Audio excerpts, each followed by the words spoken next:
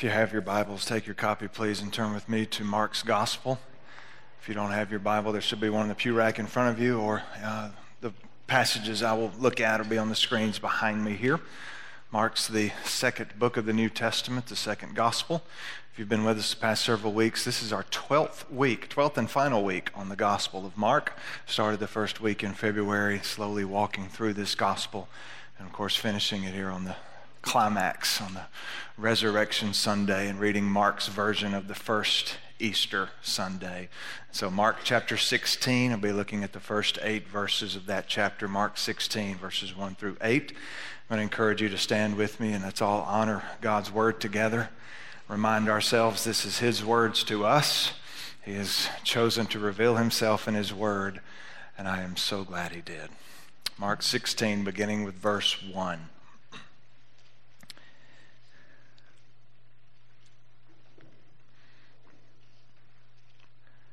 When the Sabbath was over, Mary Magdalene, Mary the mother of James, and Salome bought spices so that they could go and anoint him. Very early in the morning on the first day of the week, they went to the tomb at sunrise. They were saying to one another, Who will roll away the stone from the entrance to the tomb for us? Looking up, they noticed that the stone, which was very large, had been rolled away. When they entered the tomb, they saw a young man dressed in a white robe sitting on the right side, and they were alarmed. Don't be alarmed, he told them. You are looking for Jesus of Nazareth, who was crucified. He is risen. He is not here. See the place where they put him. But go, tell his disciples, and Peter, he's going ahead of you to Galilee. You will see him there just as he told you. They went out and ran from the tomb because trembling and astonishment overwhelmed them. And they said nothing to anyone since they were afraid. Let's pray. Jesus, that first Easter Sunday, 3 women went expecting to dress up dead things.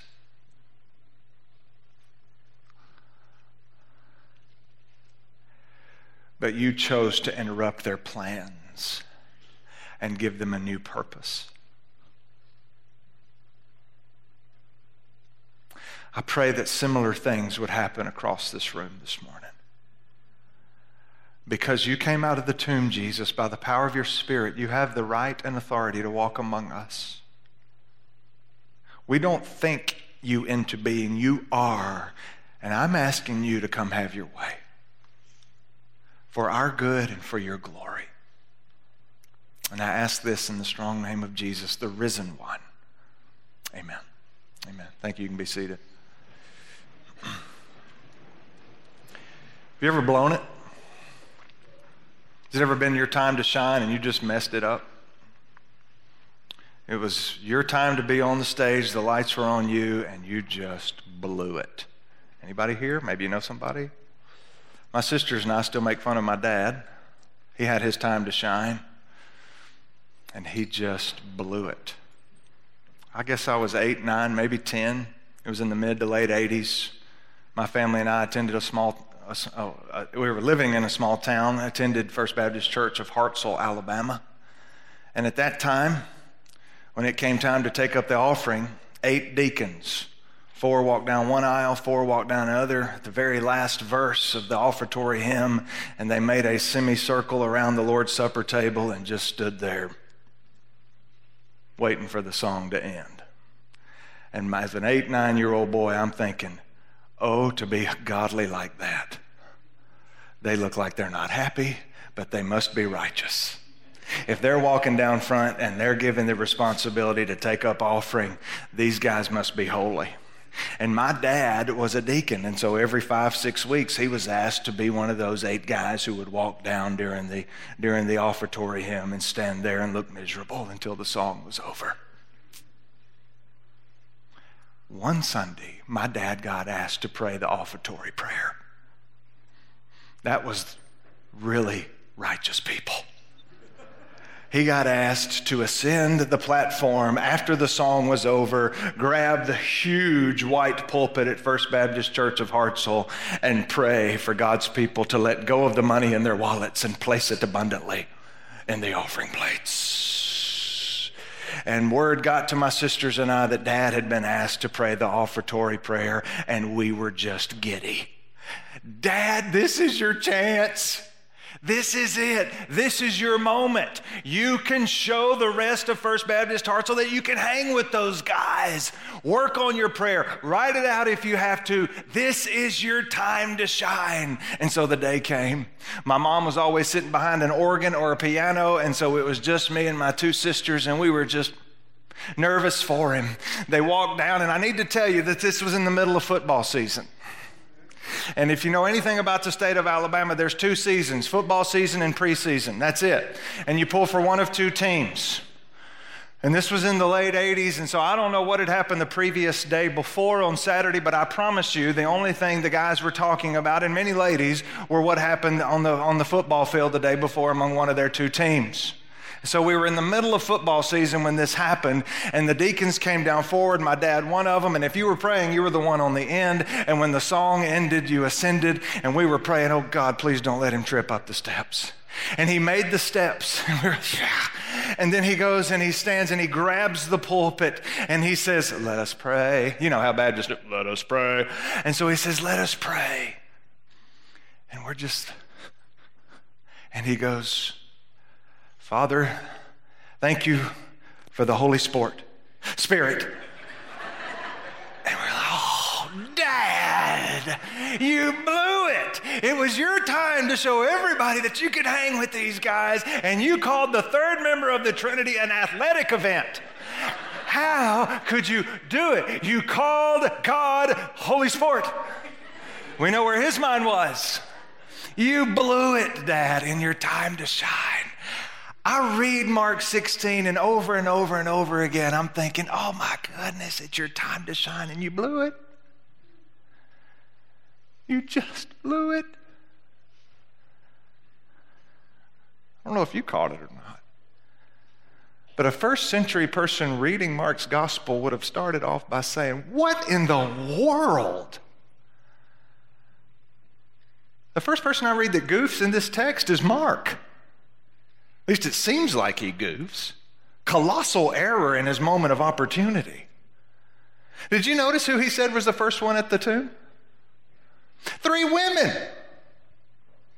And he names them Mary Magdalene, Mary the mother of James, and Salome. He doesn't have to tell us the last name for Salome because nobody names their child Salome. And if you're a first century reader, you're reading this and you're thinking, Mark, my man, you're building your case for people to believe in this Jesus. You've written about his life. You've carved out a huge chunk to tell us that the purpose is his death, that the Son of God died. And now here comes the crux of it. Mark, if there's no resurrection, then all of it is naught. Nothing matters. It's all empty claims. If he's still in the tomb and still dead, it doesn't matter. And you start your resurrection account by telling us 3 women were your primary witnesses? Now, before you think I'm some chauvinist sicko, you need to understand in first century world, women were marginalized to the extreme. Women were not allowed to speak in a court of law because they were considered not able to give a valid testimony. I'm not saying I agree with that or I believe that. I'm just saying that was reality for first century world. If you were going to write an account where you wanted to give valid testimony, you didn't include women as the ones who were going to verify it. And Mark, building up his case, says the last one's at the cross and the first one's at the tomb, Mary, and Salome. Oh. People have used this argument, this verse throughout history to say the resurrection couldn't have happened. Women weren't valid in first century world to give testimony. As a matter of fact, in the 2nd century, there was a known antagonist against Christianity named Celsus. And he wrote many arguments against Christianity, one of his main ones being Mark 16:1. And here's what he said about it. He said Christianity can't be true because the written accounts of the resurrection are based on the testimony of women, and we all know women are hysterical. I'm guessing Celsus never married. I don't know.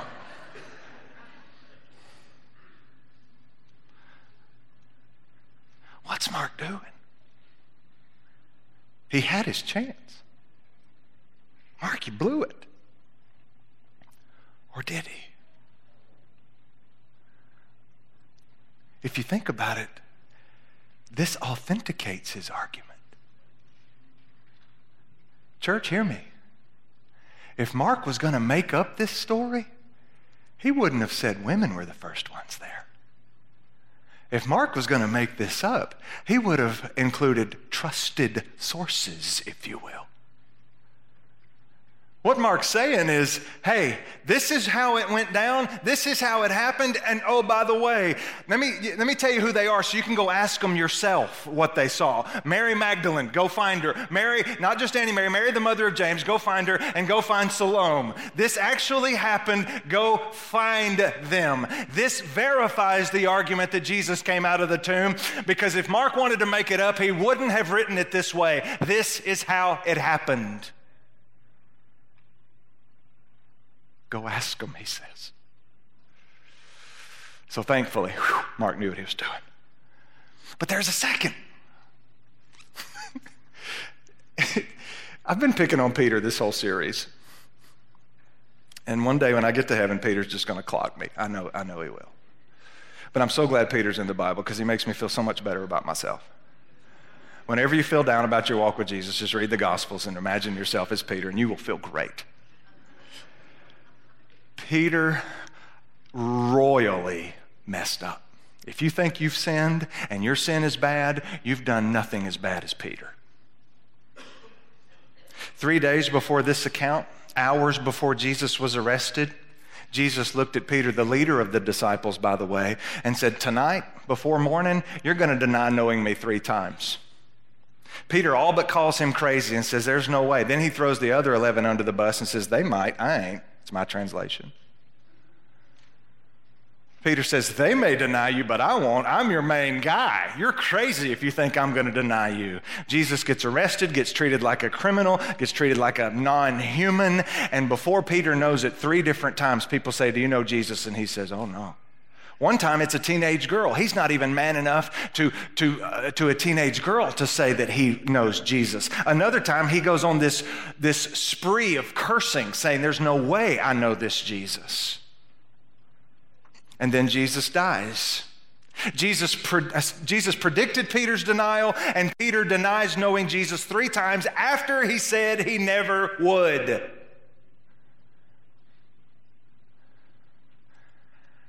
What do you think you would do if you did that and that was you, and you heard that the guy that you dissed 3 times after you promised not to had gone into a tomb for 3 days and now was alive from the dead looking for you?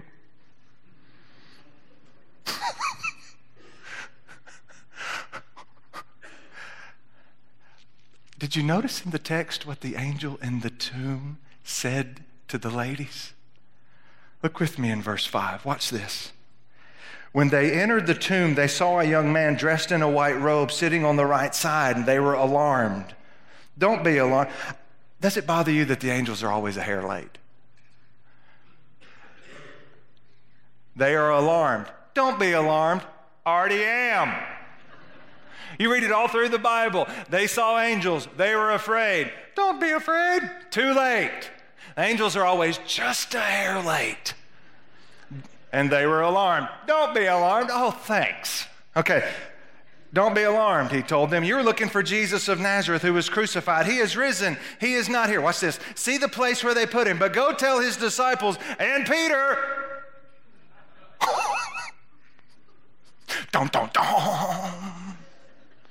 Go tell his disciples and don't forget Peter. I just have the same thoughts when my mom would say, you just wait till your daddy comes home. He always came home. Can you imagine these ladies when they found the disciples and said, hey, Jesus is alive. And he's asking for you to meet him in Galilee. And he specifically asked for you, Pete. He did? What would you think? What you think right now that Jesus would do to Peter is what you think of God when you blow it, by the way.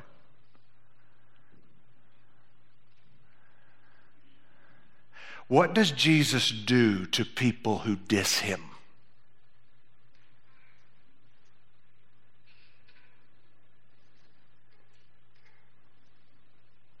What does Jesus do to people who diss him? Mark doesn't tell us, but thankfully we have the rest of the Gospels and the whole New Testament. You know what happened? You can read it for yourself in John 21.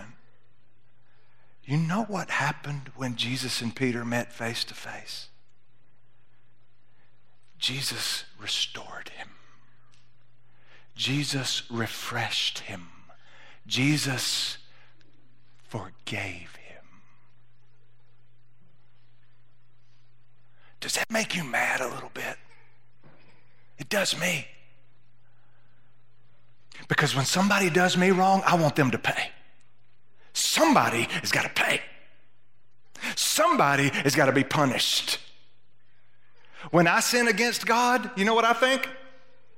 I'm thinking, God, I don't deserve your love. I need to make up for it. I need to be punished for what I've done. Somebody's got to pay for my sin, and I have sinned against you, and I deserve to be punished. That's what I think. And when I've sinned against Jesus, and I hear Jesus is looking for me, you know what I think? 9 times out of 10, my first thought is, oh, no. But Jesus restores Peter. He doesn't condemn him. He forgives him. He doesn't say, I'm done with you. He says, come walk with me. How does that work that way? Somebody's got to pay for Peter's sin.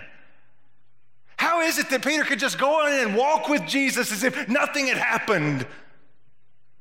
Get this, church, because this is the essence of Christianity. Peter goofed. Peter blew it. Peter messed up. Peter failed. Peter was a sinner, and Jesus came to restore him. How could he do it? Because a resurrected Jesus says, I've already paid for your punishment. I died because I knew you'd blow it. I came out of the tomb to bring you life, not death. Is the first thing out of your mind when you think Jesus is looking for you, is it condemnation or is it life? If it's condemnation, you're believing a lie about the gospel.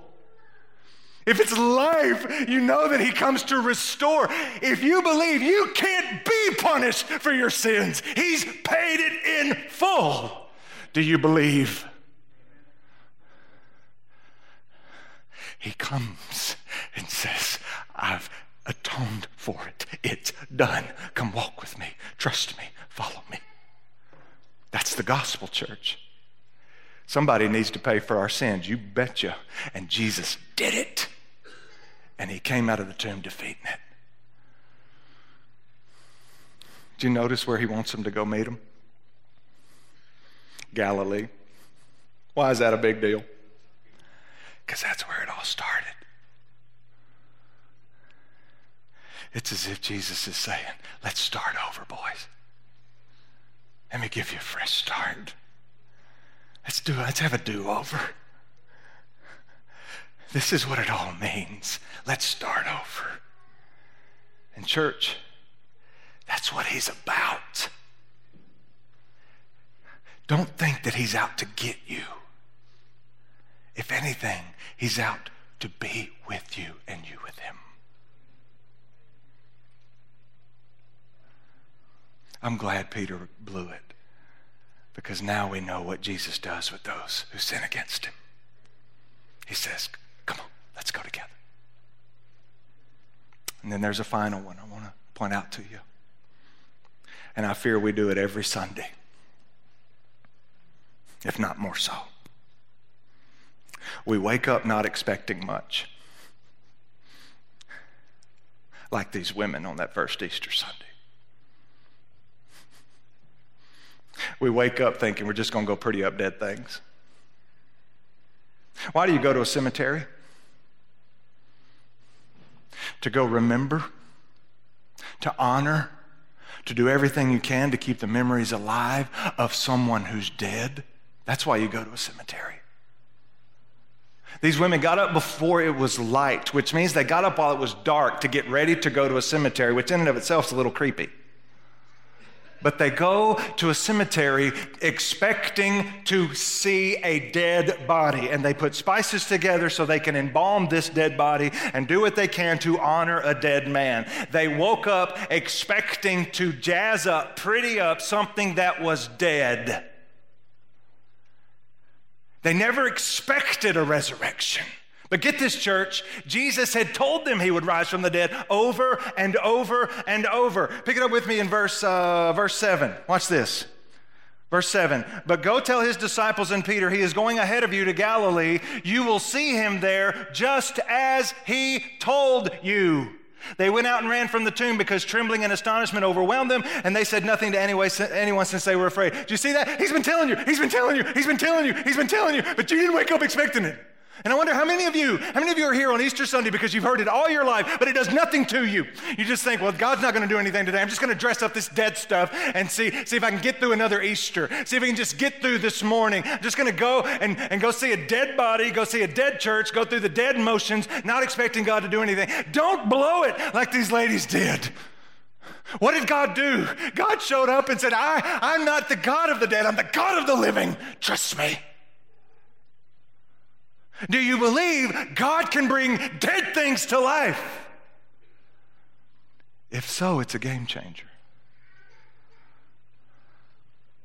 Do you believe God can raise the dead?